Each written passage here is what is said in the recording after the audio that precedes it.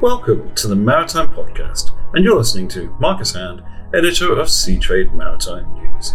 And in this episode of the Maritime in Minutes series, we'll be taking a look back through some of the most important stories in shipping and maritime over the month of August.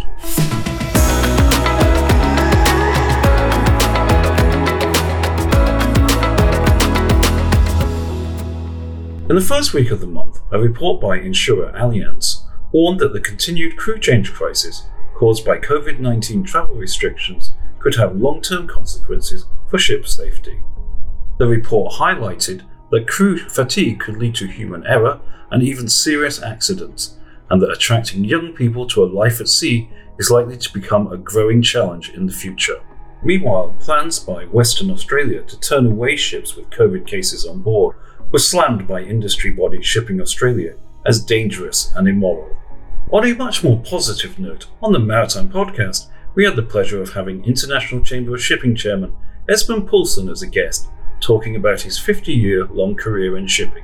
So what does he see as the biggest change in those 50 years? Single biggest driver in all this has, of course, been China. And bear in mind that when I first came to Hong Kong, you could not go to China unless you had a government invitation, literally. I was lucky enough to go myself in 1978. And at that point, it was still Mao jackets and so forth. And China was very, very poor. You can listen to the full episode here on the Maritime Podcast. Subscribe using your preferred app to make sure you never miss an episode.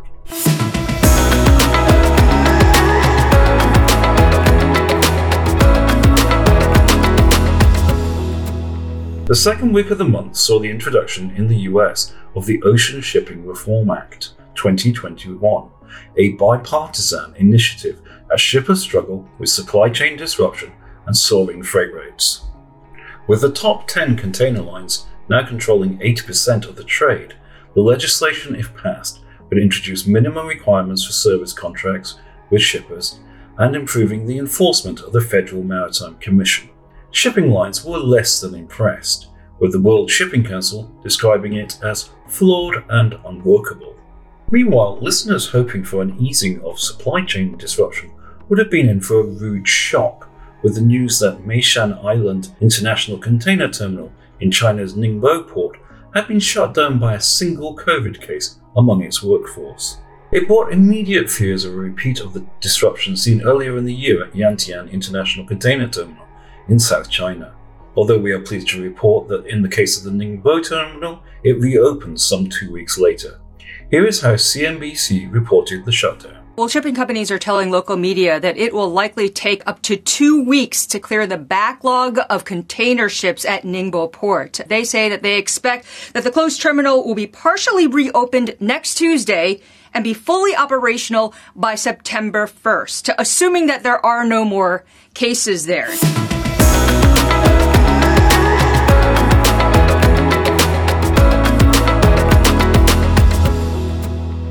The third week of the month saw Seatrade Maritime News reporting on the rather differing financial fortunes of tanker and container shipping companies.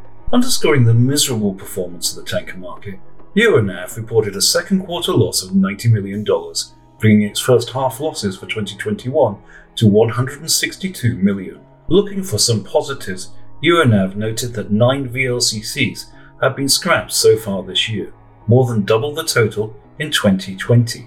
And it expects to see more disposals in the months ahead, with 9% of the VLCC fleet over 20 years old and set to struggle with new environmental regulations, which should help the supply situation. By contrast, container lines did not have to look very hard to find good news, as they reported multi-billion-dollar profits. Orient Overseas International Limited, which owns OOCL, reported a first-half net profit of $2.81 billion, while Korean line HMM reported its highest ever first-half operating profit of $2.05 billion. There is likely to be billions more of profit to come in the second half of 2021 for container lines. As HMM noted, highly elevated freight rates are expected to last through this year at least.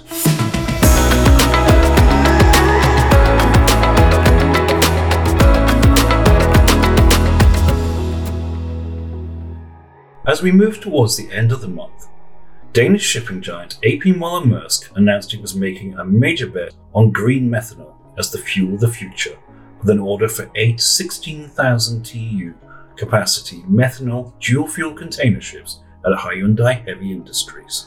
With the new ships delivered from the first quarter of 2024, they will enable Maersk to offer carbon-neutral shipping to its customers on the mainline ocean trades, a first for the industry sector. Although how the company will source the green methanol remains as yet an unanswered challenge. So why is the company taking this plunge? Morten Bo Christensen, head of decarbonisation for A.P. Moller-Maersk, explains. At Maersk, we want to put action behind our words. We've said that we can and must leapfrog directly from fossil oil to properly carbon neutral fuels. So now we order 8 large vessels that can and will operate on green methanol. They will hit the waters from early 2024, and once they're all out there sailing on green methanol, they will save 1 million tons of CO2 every year. They are large vessels, each can carry 16,000 20-foot containers. So with that, we will have a scale solution for our customers. We will build these vessels. The big challenge will be to source the fuels. So that's what we will work on now. That's all we have time for on this episode of Maritime in Minutes. To learn more about the stories mentioned in this podcast, visit seatrade-maritime.com and sign up for our newsletter.